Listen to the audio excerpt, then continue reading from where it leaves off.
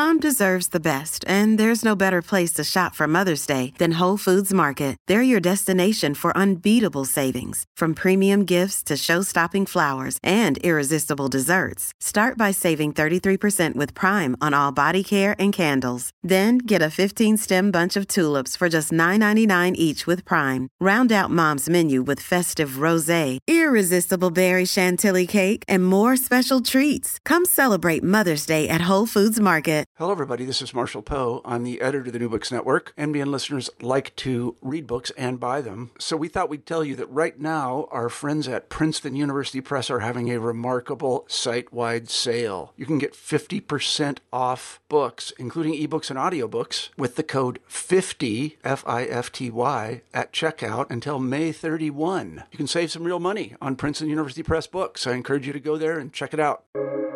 Welcome to the New Books Network. Hello, and welcome to the New Books Network.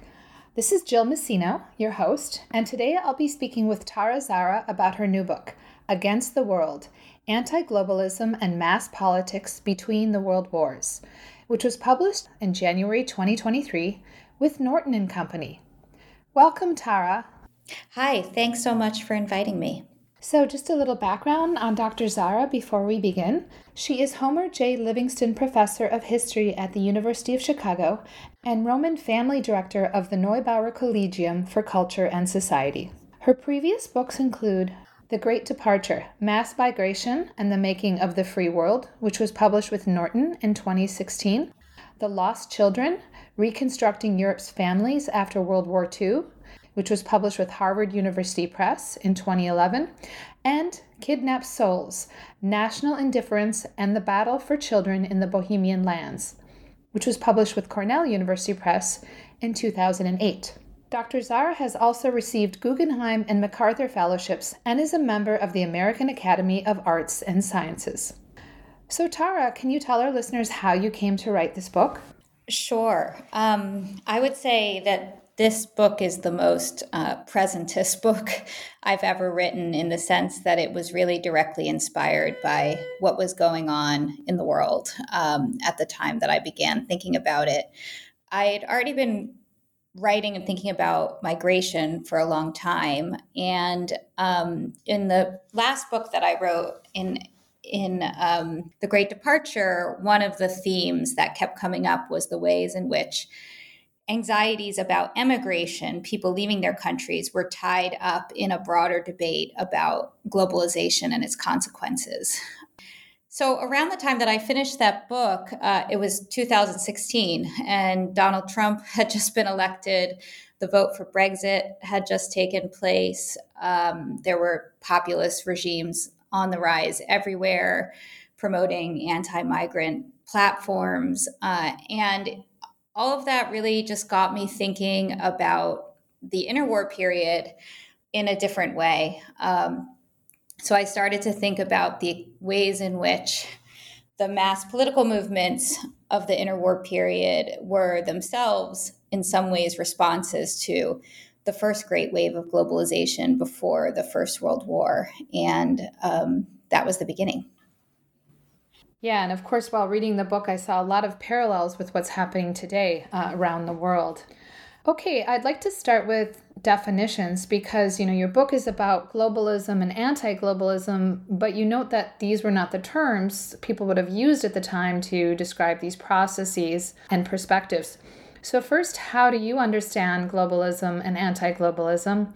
And how did your subjects that you feature in the book understand it? So what language or terminology would they have used to express these processes and perspectives? Right. I've spent a lot of time thinking about this, in part because globalism and anti-globalism can seem like catch-all terms. And to some extent, in my mind, they do encompass quite a lot, both forms of political internationalism as well as participation in the global economy and its consequences. So those are two of the main kinds of movements that I'm bringing together in the book. But it's true that at the time, people would not have used those terms they also wouldn't have used the term globalization.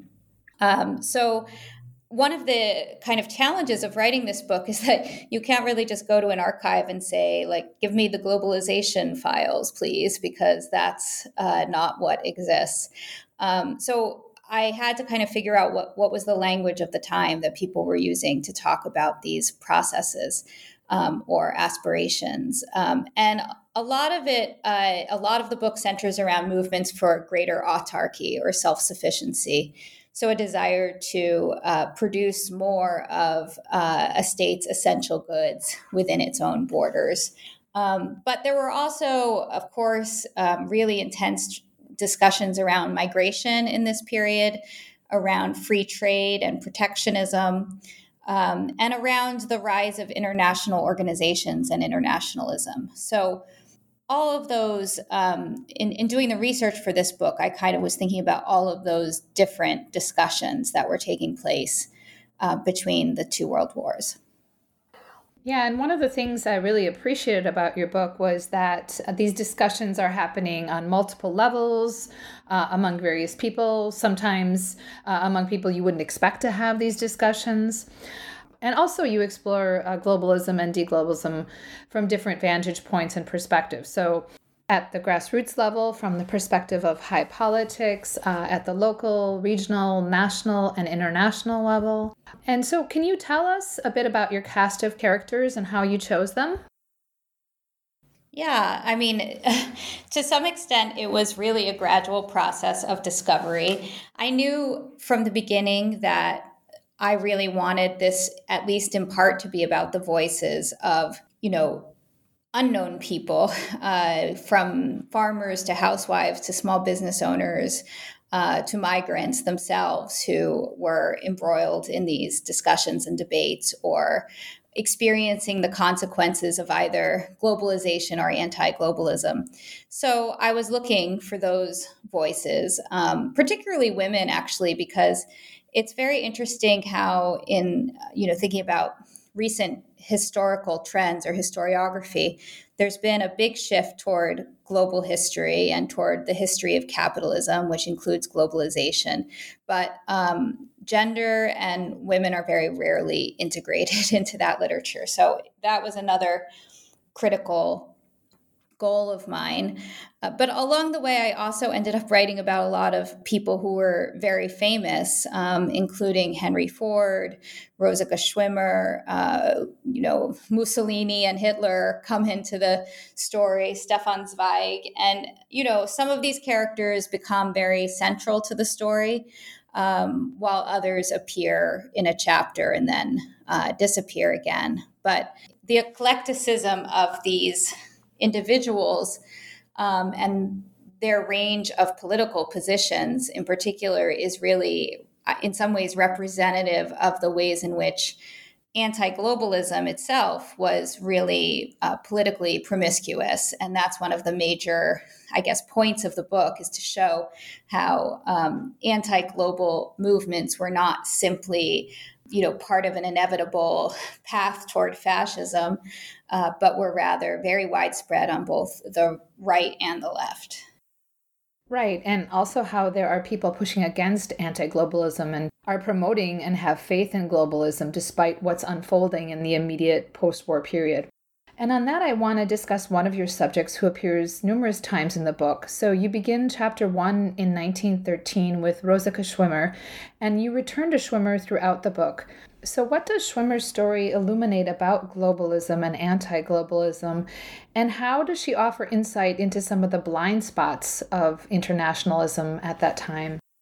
Yeah, Schwimmer was a real discovery for me because, first of all, when I started reading about her, I was shocked that I didn't already know about her on some level as a historian of East Central Europe. And to me, she really embodied the trajectory of this kind of fall from grace, in a way, from the height of internationalism before the First World War to the end of her life when she actually dies stateless. So she was a very committed internationalist, pacifist, feminist, but also, as was typical of many of the internationalists in this book, the middle-class internationalists, a little bit blind to the sort of darker sides of globalization, sort of the victims, whether it's migrant workers or people whose businesses are destroyed by global competition, or really, I think the extent to which internationalism in this period was often a way of perpetuating imperial hierarchies. I use her story along with several others to both illuminate the idealism of that moment, the hope that people placed in internationalism and in globalization when, at a time when many people thought it would lead inevitably toward more progress and peace and prosperity, to an interwar time in which those hopes had really been dashed. I think her trajectory is really emblematic of that story. So I'd like to continue our discussion of women and move on to the next chapter, chapter 2. And in this chapter, you tell the story of Raquel Pisotti. And I found this really compelling because both Pisotti and Schwimmer embrace internationalism, but do so for different reasons. And of course, they also stem from different social and family backgrounds. So perhaps you can tell us a little bit about Pisotti's story and specifically how it embodies what you refer to as the promises and perils of globalization.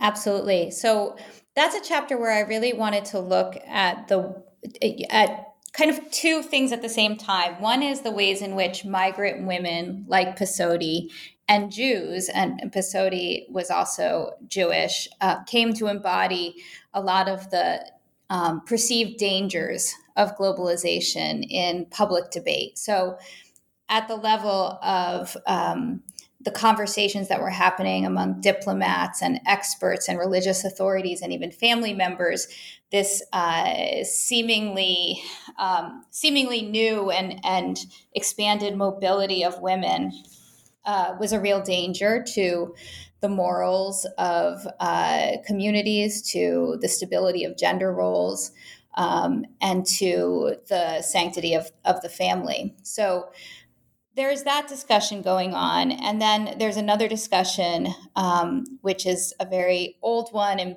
embedded in a lot of anti-Semitic tropes about Jews as emblems of cosmopolitanism and globalism and global finance. So Raquel Pisotti is a very young woman who ends up fleeing her home in the Russian Pale of Settlement, Orthodox family, in order to find her fortune and her freedom in the United States. And she's really actually explicitly trying to escape an arranged marriage. That's a pretty common story that I came across a lot. The number of people who were emigrating in order not to make a family, but to get away from a family. And that fascinated me. But she goes into this adventure with a lot of hope, I think, and ambition for her future. But of course, ends up, along with millions of other immigrant workers, embroiled in the textile industry in New York City, where the conditions of life and work were really far from golden, if that makes sense. So she ultimately becomes a labor activist, a very famous labor activist named Rose Pisotta. She changes her name and becomes a really important labor leader and espouses another form of internationalism in the form of international socialism, and is very successful in bringing women together, immigrant women together in particular, to try to make changes in the ways in which migrant women were being exploited at the time. So in a way, her story is kind of the inverse of Schwimmer's, in that Schwimmer starts so optimistic and then ends feeling kind of hopeless, whereas Pisotta, as she becomes, right, starts kind of in this situation where she feels hopeless and desperate, but ends up doing something very meaningful for herself and her fellow workers. Yeah, absolutely. I hadn't quite thought of it in that way, but that's right. They're inverses of each other on some level. So I'd like to talk a little bit about how globalism is affected by the First World War. So what happens to these global or internationalist ideas and aspirations, both during but also in the immediate aftermath of the war? Right. So economists have for quite a long time thought about the time between the two world wars as an era of deglobalization. Whether or not that's the right term is hard to say, but what is very clear is that the amount of trade going on globally as well as migration dramatically reduced in the immediate aftermath of the First World War, and then, kind of ticked up a little bit again in the late 20s and then completely collapsed during the Great Depression. So initially, my plan was really to start the book in 1918. Then I realized that would be kind of misleading because, of course, anti-globalism is something that begins to come into force with globalization itself. You can't really separate the two. So I decided to start the book instead in the period before the First World War in order to show how already there were these discontents with globalization brewing in the form of migration restrictions and protectionism, protective tariffs, and so on and so forth. That said, the First World War is a really important turning point in this story. First of all, the war itself really, it puts a stop to transatlantic migration. In particular, people can't really cross the ocean during the war in the way that they were before the war. States introduced passports as a security measure, and that's something that never goes away after the war, even though it was supposed to be temporary. And in particular, a kind of turning point in this story is the Allied naval blockade against the Central Powers, which basically restricted the supply of food and other essential goods to the Central Powers for most of the war. And then that was remained in place after the war to force Germany to accept the terms of the peace treaty. And it's unclear to what extent the naval blockade was really the cause of mass starvation, but or the number of people who died as a result of the naval blockade. That's something that's still debated among historians. But what is undebatable is that Germans and Austrians at the time blamed the naval blockade for the death and starvation of hundreds of thousands of people. So the lesson they learned from that experience is that it was incredibly dangerous to rely on imports for basic supplies of food and necessities. And that is that's a lesson that's really seared into their hungry bodies by the experience of the war and carries into the post-war period when you really have the rise of these movements for greater self-sufficiency, particularly in food production. At the same time that states, especially the United States, but also other states in Europe start to really restrict migration. So those are two huge shifts really in the extent of globalization and in ideas about globalization. Yeah, I was actually going to talk about hunger because that's the topic of your fourth chapter, which is entitled The Hunger Offensive, Vienna and Berlin, 1917. And in this chapter, you look at state efforts to deal with this crisis, right? And also you examine the protests that erupted at the close of the war.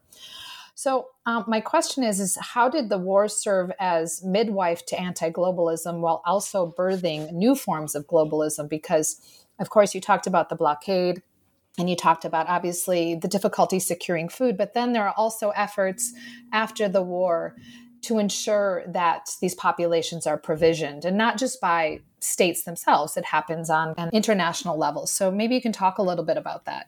Right. So, I mean, I've already spoken a little bit about the ways in which the First World War nourishes anti-global movements, but as you said, it also generates new forms of internationalism. And that was something it took me a while to realize that inevitably I had to write a book about internationalism as well in order to write a book about anti-globalism, because of course there are all sorts of ways in which new international initiatives and efforts come into being precisely actually to deal with the consequences of anti-globalism or to help the victims of anti-globalism, if that makes sense. So whether it's the, American Relief Administration bringing food to hungry children, the League of Nations, obviously, the American Jewish Joint Distribution Committee.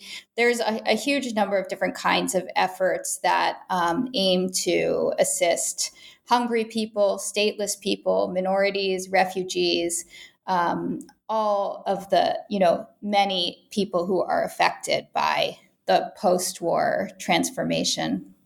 One of the things that's interesting is that if you look at the early 20s versus the 1930s, a lot of the organizations in the 1920s, like the League, for example, they really hoped to bring things back to the status quo of the pre-war period. So at first, the League of Nations really wanted to get rid of all those passports that had been created, for example. They wanted to revive the kinds of economic relations that had existed before the war. But when the Great Depression comes along, and even already in the late 20s, they start to change their tune a little bit toward reforming either the structures of the global economy or the ways in which international relations work. So standardizing the passport regime rather than eliminating it, for example.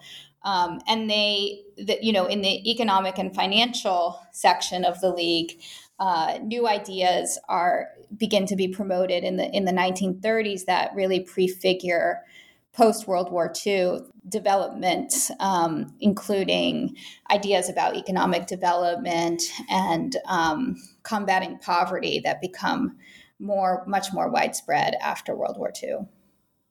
And one of the things you stress is that some of these initiatives, they were not ideologically neutral, right? So especially the efforts by the U.S. On behalf of populations in Central and Eastern Europe. And maybe you can just quickly discuss the ideological significance of these efforts, that they weren't just simply altruistic humanitarian efforts. Yeah. So, I mean, they presented themselves often as humanitarian efforts, and they did have some humanitarian goals, but really this was liberal internationalism in the service of preventing Bolshevik internationalism. So the real fear after the First World War was that the Russian Revolution would spread throughout the rest of Europe. And the signs, were ominous if you think about what happened in Hungary, where a Bolshevik regime briefly took power, the kind of revolutionary movements in Germany and in Austria, and in Italy, for that matter. It was a period in which I think these fears were very, very real. So this was definitely not disinterested internationalism. I'd like to talk a little bit about some of the local efforts to combat hunger or to prevent food insecurity. So you discuss how in Vienna, Berlin, Leipzig, and Frankfurt, there were efforts to create urban gardens.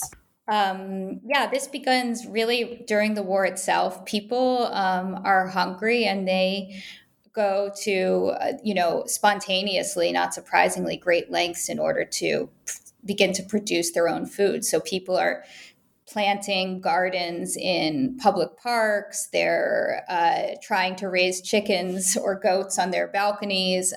They're really just occupying land throughout the city that, is unoccupied and trying to use that land to cultivate food. And that is really a mass movement that begins during the war. And then the flip side of that, I guess, would be the rural settlement movements, right? Where states are encouraging urbanites to move to rural areas, right? So, Yeah. and that's And those, that's a focus of a number of your chapters. So just talk as much as you want about those, because I found it really fascinating. And of course, you talk about them in the context of the U.S. as well. So, yeah. And I would say that, the moment that I really decided that there was a book in this was when I came across the materials about the Austrian settlement movement, because it was, again, a real surprise to me, both that these movements existed and how they were tied to these ambitions for greater self-sufficiency, both at the level of the individual and the nation. So the idea here was really to redistribute the population from urban areas where food insecurity was rampant to more rural areas. And that was going to supposedly have several purposes at once.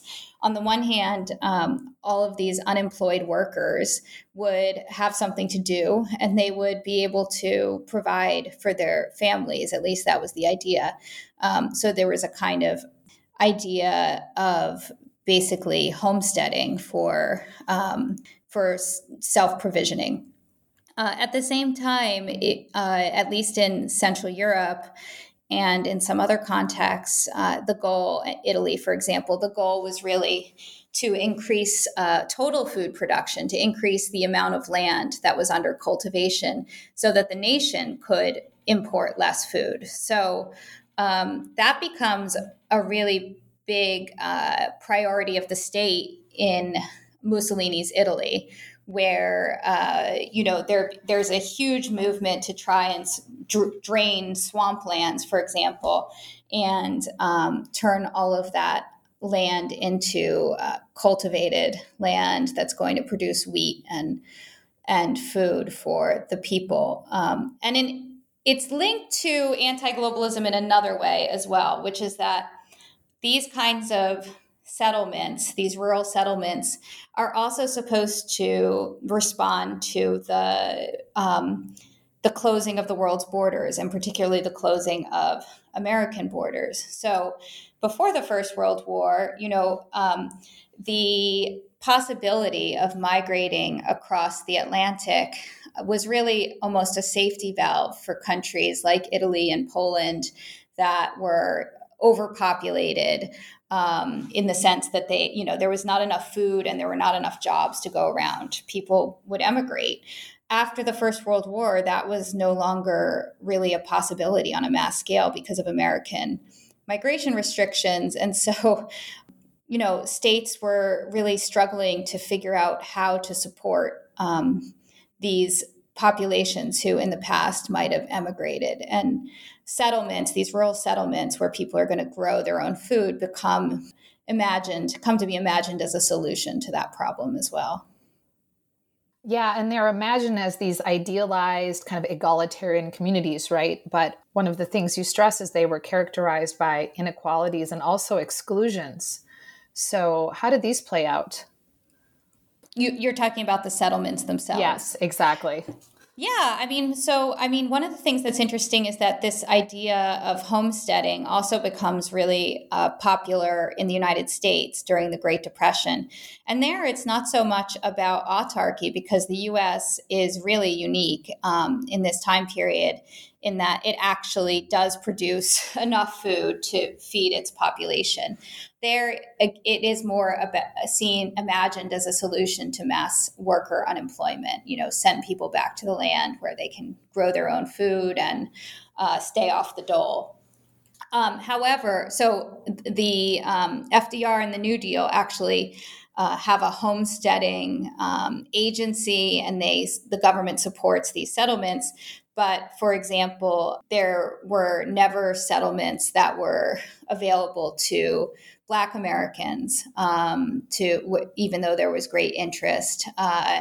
And there was also just kind of all of the xenophobic anxieties that you might associate with this period. Like there was one quite famous settlement in New Jersey that was called Jersey Homesteads. It was designed for Jewish textile workers, and the amount of anti-Semitism that those settlers faced is perhaps not surprising, but really extraordinary. Yeah, and of course you see that in some of the settlements in Austria, right? Populations being pushed out. And you also mentioned how these settlements relied on unpaid female labor, right? Oh, absolutely. Yeah. I mean, it's interesting to think about who is the self when in this ideal of self-sufficiency, right? And the self is really a family unit that they're talking about. And in order for, anyone to make this kind of family farm, self-provisioning, homesteading ideal work to the extent that it did work, you basically needed the full-time labor of women and often children as well. And I think for some of these anti-globalists particularly on the right, that was part of the point.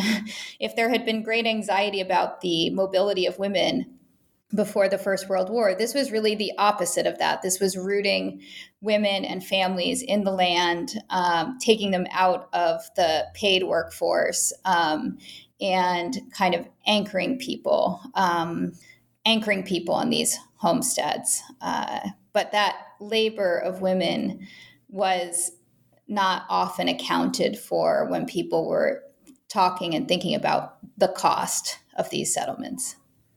Right. And some of these homesteads, right, were promoted by the left. So they weren't necessarily promoting egalitarianism with respect to opportunities between, men and women. It was kind of like, okay, you're going to be assigned traditional roles.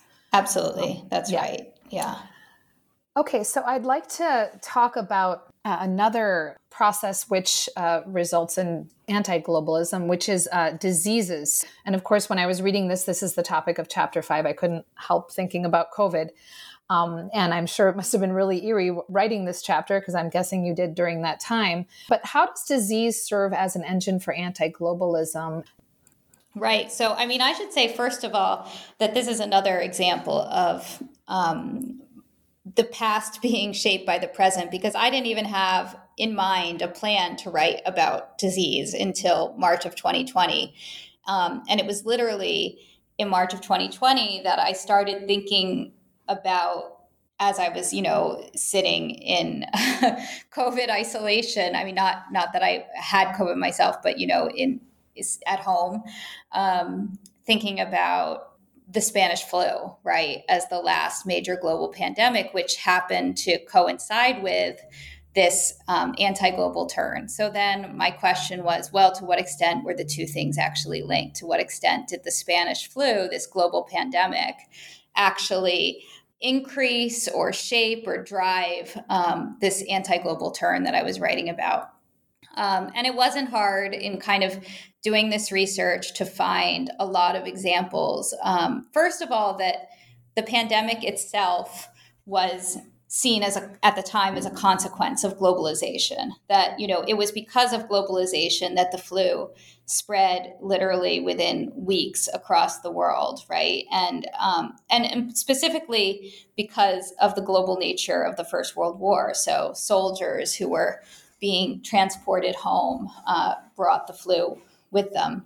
So there's that link immediately. And then the second way that that disease becomes tied to anti-global movements is that the spread of disease, including the flu, but also other diseases like typhus and the plague, is immediately blamed on immigrants and foreigners, not just because they're traveling across borders, and when people travel across borders, germs do as well, but because migrant groups were stigmatized as supposedly being, dirty or not having the standards of hygiene that were needed at the time, and so on and so forth. And that goes back well before the First World War to kind of panics around cholera and the plague and typhus. But it resurfaces, not surprisingly, during the First World War, where you see a lot of xenophobic and racist reporting about the ways in which migrants were contributing to the spread of disease. Right. And then obviously creating impediments through passports and border controls and the like to keep certain migrants from moving from one place to another. I'd like to return to the immediate post-war period, namely the Paris Peace Treaties of 1919, and how you really see the seeds of anti-globalism being planted in these peace treaties. So maybe you can elaborate on this, and maybe it wasn't inevitable that anti-globalism would emerge had it been for a different set of treaties.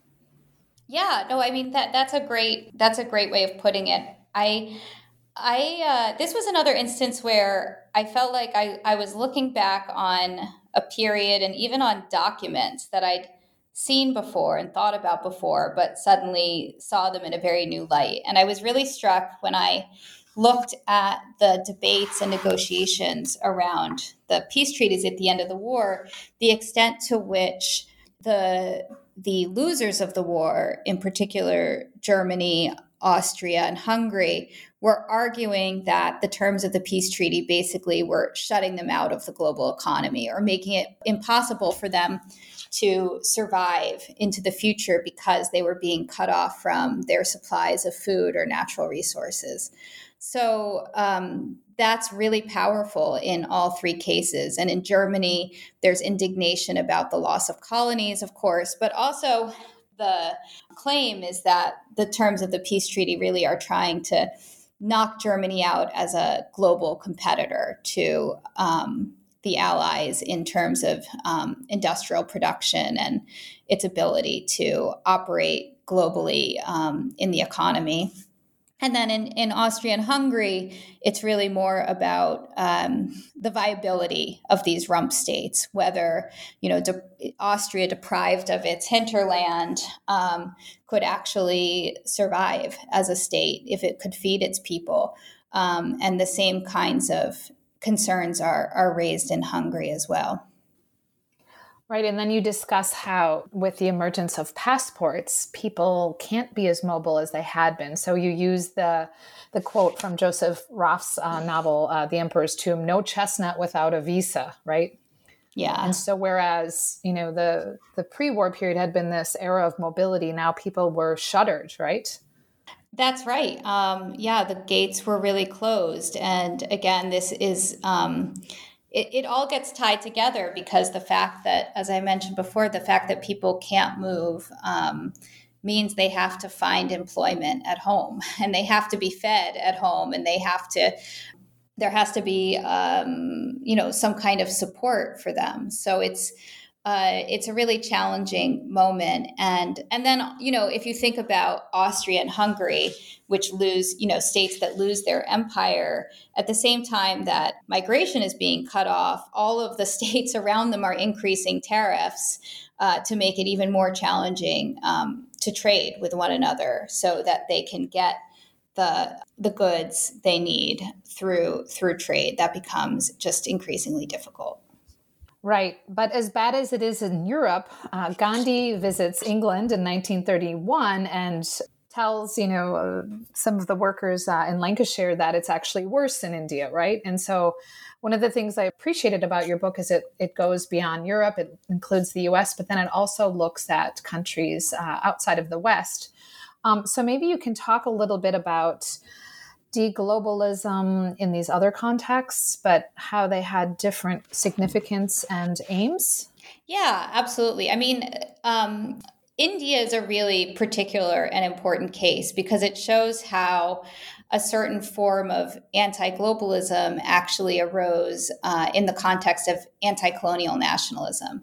So there, Gandhi's argument was that in order to be free of the exploitative economic and political structures of empire, that India needed to become more self-sufficient. And for him, I mean, it wasn't just an economic or political project, it was also a moral and spiritual project.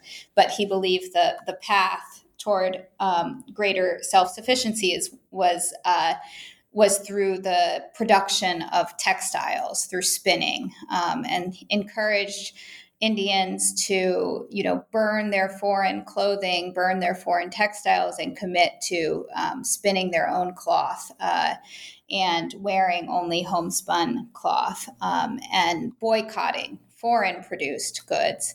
And that was a very powerful movement. And at one point, Gandhi visits Lancashire, where, the hope is that this visit is going to persuade him to end the boycott because he's going to see the misery of the textile workers in Lancashire who are out of jobs or suffering because of the boycott of British textiles. But in fact, Gandhi actually goes there and urges the workers to boycott the very goods that they're producing because, as he explains, as miserable as you are, it's nothing compared to the poverty and misery in India. And the other thing that's important about this movement is it shows how, first of all, the political diversity of these movements. There's no inevitable connection between anti-globalism and fascism, but also the ways in which, for Gandhi at least, this kind of economic nationalism was in the service of a more universal, more genuine political internationalism. So he was all for international collaboration and cooperation, especially among the formerly colonized people. But he argued that this kind of real internationalism was only possible if people were not stuck in the exploitative economic relationships of dependence that had been the rule of the day under empire. Right, and then that becomes the perspective that also characterizes anti-colonial movements in the post-war period as well. Yeah, that's absolutely right. Which you chart subsequently. So I'd like to continue on the topic of India, particularly as related to Thomas Bata, the founder of the Bata Shoe Company. And as you demonstrate in the book, Bata had quite a novel approach to globalism during the interwar period. So can you tell us how Bata fits into your narrative? Yeah, I mean, one of the important, conclusions of this book is that all of this anti-globalism has a lot of unexpected consequences, including, in some cases, new forms of globalization and internationalism, which we already discussed. And Bata is a great example of that. The Bata Shoe Company in interwar Czechoslovakia basically faces a problem, which is that before the First World War, they had an empire to produce shoes for. And then they produced shoes for the Austro-Hungarian army during the First World War. But with the creation of an independent Czechoslovakia, basically their market wasn't big enough. There weren't enough people in Czechoslovakia to buy the amount of shoes that they were producing. On top of that, this was a time when there was huge anti-foreign sentiment, economic nationalism everywhere, and huge protective tariffs. So, people were not so interested in buying shoes made in Czechoslovakia. So Bata's solution was actually to lean into globalization. That is, instead of exporting shoes abroad, he exported factories and produced Bata shoes everywhere around the world. And it truly became a global enterprise. It was especially, deeply rooted in India, but also Egypt, Palestine, Africa, Latin America. Bata really went global during the interwar period. And it's at the same time, it really is the exception that proved the rule, because in doing so, it's not that, the Bata Shoe Company went to India and said, hey, buy Czechoslovak shoes. What they did was they tried to sell those shoes as local goods. So, the advertising was buy Bata. It's, produced locally by local workers. So they adopted the rhetoric of localism and economic nationalism in order to essentially sell a foreign product. And it's really one of the first examples of the multinational company as we know today. Right. We see that everywhere today. So I'd like to talk a little bit about autarky, and you mentioned this already, but in the third portion of your book, you focus on autarky with respect to Mussolini's Italy and Nazi Germany. And in the Italian context, it seemed that autarky was essentially ubiquitous, that you'd see it in numerous book titles and the titles of pamphlets. So books about autarkic cooking, linguistic autarky, spiritual autarky, among other topics. But then at the end of the chapter, you conclude that, quote, the fascist dream of achieving autarky through colonization in the Agropontino ultimately ended where it began, in a malarial swamp, unquote. So what happens in Italy? Right. So as I mentioned a little bit earlier, this ideal of achieving self-sufficiency in the production of food is really becomes powerfully expressed in Mussolini's Italy, where it becomes a kind of state project.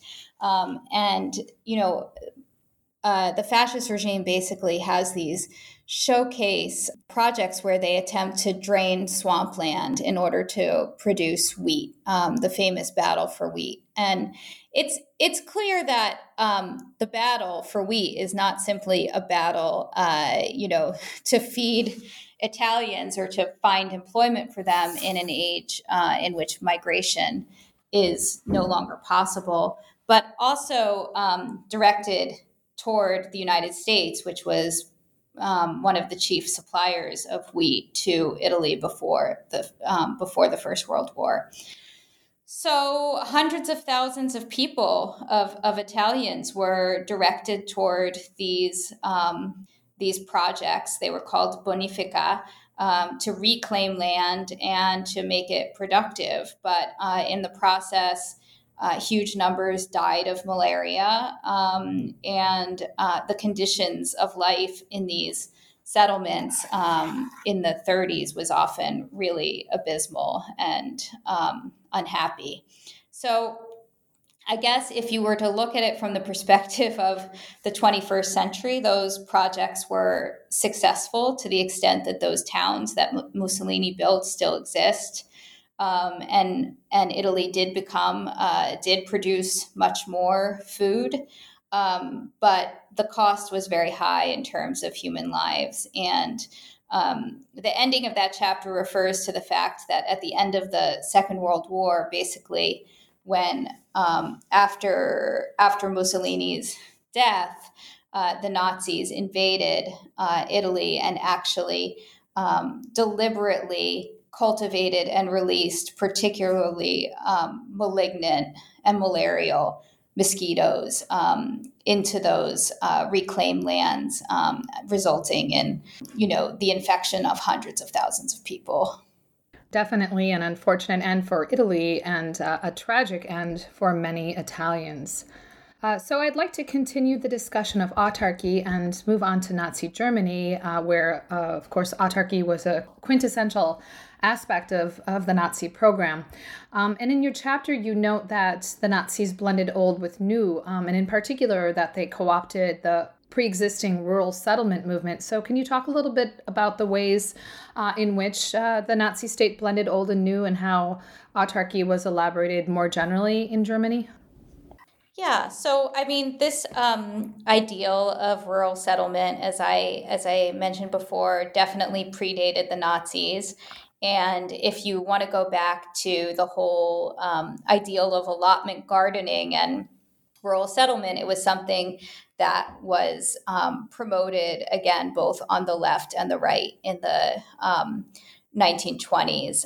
But increasingly, I would say this became a right-wing fantasy in the 1930s. And the Nazi rhetoric of blood and soil, Blut und Boden, was really in some ways directed against globalization. So the idea of rooting Germans in the soil where they were going to grow their own food for Germans was really central to the Nazi program. And it was very much directed against Jews who, as I mentioned earlier, were already before the 1930s kind of seen in anti-Semitic circles as emblems of globalization and of globalization's evils. So it becomes a real centerpiece of the Nazi program to try to reverse industrialization and resettle people in these rural areas. Right. And as you know, part of this was also related to promoting local businesses, right? Small businesses. So trying to encourage Germans to shop locally, to not patronize large department stores, which were full of luxury items, which were associated with cosmopolitanism and Jewish ownership.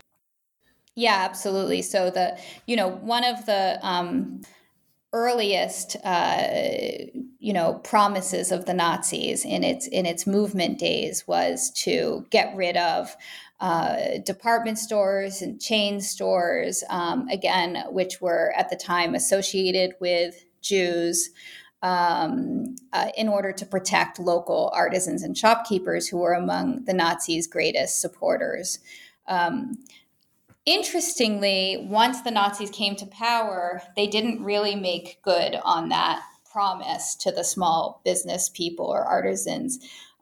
They carried through the anti-Semitic aspects of this plan, which is to say they expropriated department stores and chain stores and all other businesses and wealth from Jews. But they didn't actually close those stores or businesses because it turned out in the context of the Great Depression that they were just too valuable as sources of employment for Germans. Right. And you note a lot of Germans were disappointed by this, the shopkeepers, because they had voted for Hitler for those very reasons, with the expectation that people would shop at their stores and not the department stores. I thought that was really interesting that people were writing in complaining about that, feeling betrayed. Absolutely. Yeah. I mean, that's one of the things that always surprises me, I think, when I research the Nazi period, is that, people did protest the Nazism all the time, but oftentimes their protests were, that the regime wasn't radical enough or wasn't, anti-Semitic enough, that kind of thing. I'd like to move on to chapter 16 and hear you mention an individual, Frank Lidget McDougall. And I really thought this was interesting because, he proposes dealing with poverty and global inequality in a different way. So he's another kind of voice against insularity, isolationism, and has an alternative idea about how poverty and food insecurity can be combated. So maybe you can talk a little bit about him and then put it in the context of development. Yeah, he's a fascinating character. He's basically an Australian agricultural expert who ends up advising the League of Nations Economic and Financial Section in the 1930s. And he was originally a protectionist and a supporter of the idea of empire shopping in the British Empire, which was kind of the British Empire's own version of the quest for autarky. It was that that you should only buy goods that are produced within the British Empire.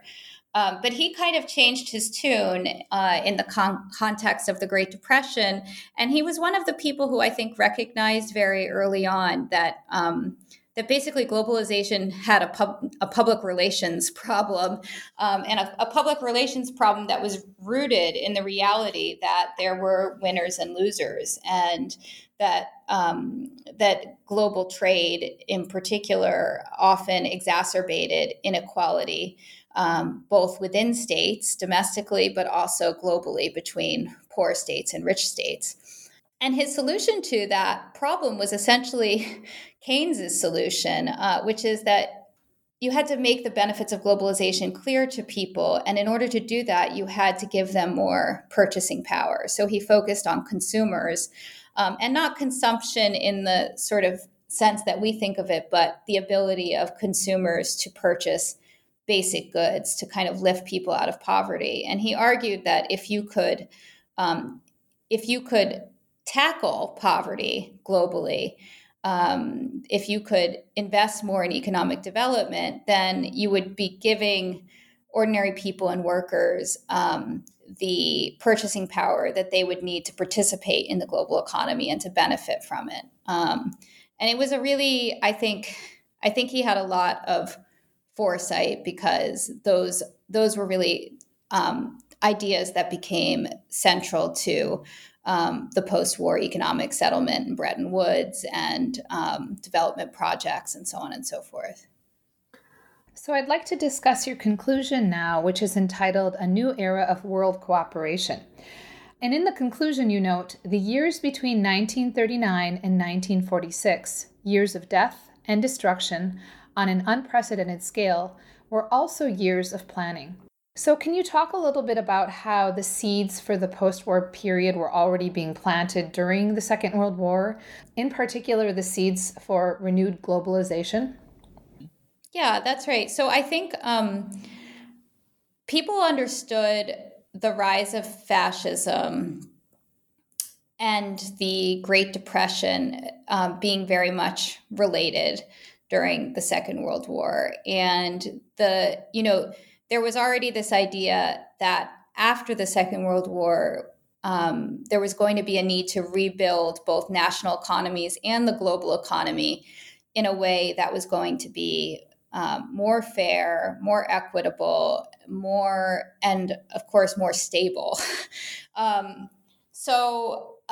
During the Second World War, a lot of what the planners, the economists, and politicians and policymakers were thinking about was, when the war ended, assuming an Allied victory, how would they reconstruct the global economy such that you would never have a meltdown on the scale of the Great Depression. And that was, and those were the ideas that really formed the basis of the Bretton Woods Agreement, which tried in its own way to reconcile participation in the global economy with giving states a bit more space to have policies that would maintain full employment and also enable the creation of welfare states. And those things were, of course, linked to the idea that there needed to be some kind of security net in the case of economic downfall. And also would give space to emerging economies to pursue their economic development, to pursue industrialization, if necessary, through some amount of protection. So it was a kind of attempt to find this magical middle ground that would enable both globalization and but on a more fair and sustainable basis. Right, and just create safety nets for people, right? Because you have the foundations of the NHS being laid and other welfare state systems, which were designed to insulate people from dire poverty and material insecurity. That's right, yeah. So my final question about the book is, obviously reading it, there were so many parallels I could make. One of them was how certain leaders wanted to prevent emigration, right? They wanted people to stay at home, right? And I was thinking a lot about Viktor Orban, and also obviously the fear of the internal enemies, but also external ones. And so clearly a lot of parallels, because I think even though our world is globalized, there's also leaders who are pushing up against that, if only for instrumental reasons. So what is the takeaway? And, do you think there are warnings here too? Yeah, I think there's both warnings and causes for optimism in the book. I think to the extent that the anti-globalism of the interwar period had many unintended consequences, including the massive reform of the global economy to make it more equitable and just. You can kind of see the extent to which there's no inevitable consequence of anti-globalism. It's not an inevitable path toward fascism. At the same time, I do think that the interwar story provides a really powerful warning that when the inequalities that are generated by globalization, both domestically and internationally, become extreme, that people will rise up against it, and they'll use the tools of mass politics and populist politics to do that. And that's something we're seeing really powerfully today. It's interesting as a historian to think about the extent to which in our own profession, for example, the years between 1989 and and up until very recently have been the age of transnational and global history. And I think that was very much it. I was certainly a part of that and still am, but very much a reflection of a globalized moment, and everybody was sort of looking for the predecessors of transnationalism and globalism in history. And now that I think that era is over, I think it ended in 2008. And, I suspect historians' themes and priorities will change with it. I think we've already seen that with a kind of shift toward the history of capitalism and the environment, kind of return of labor history.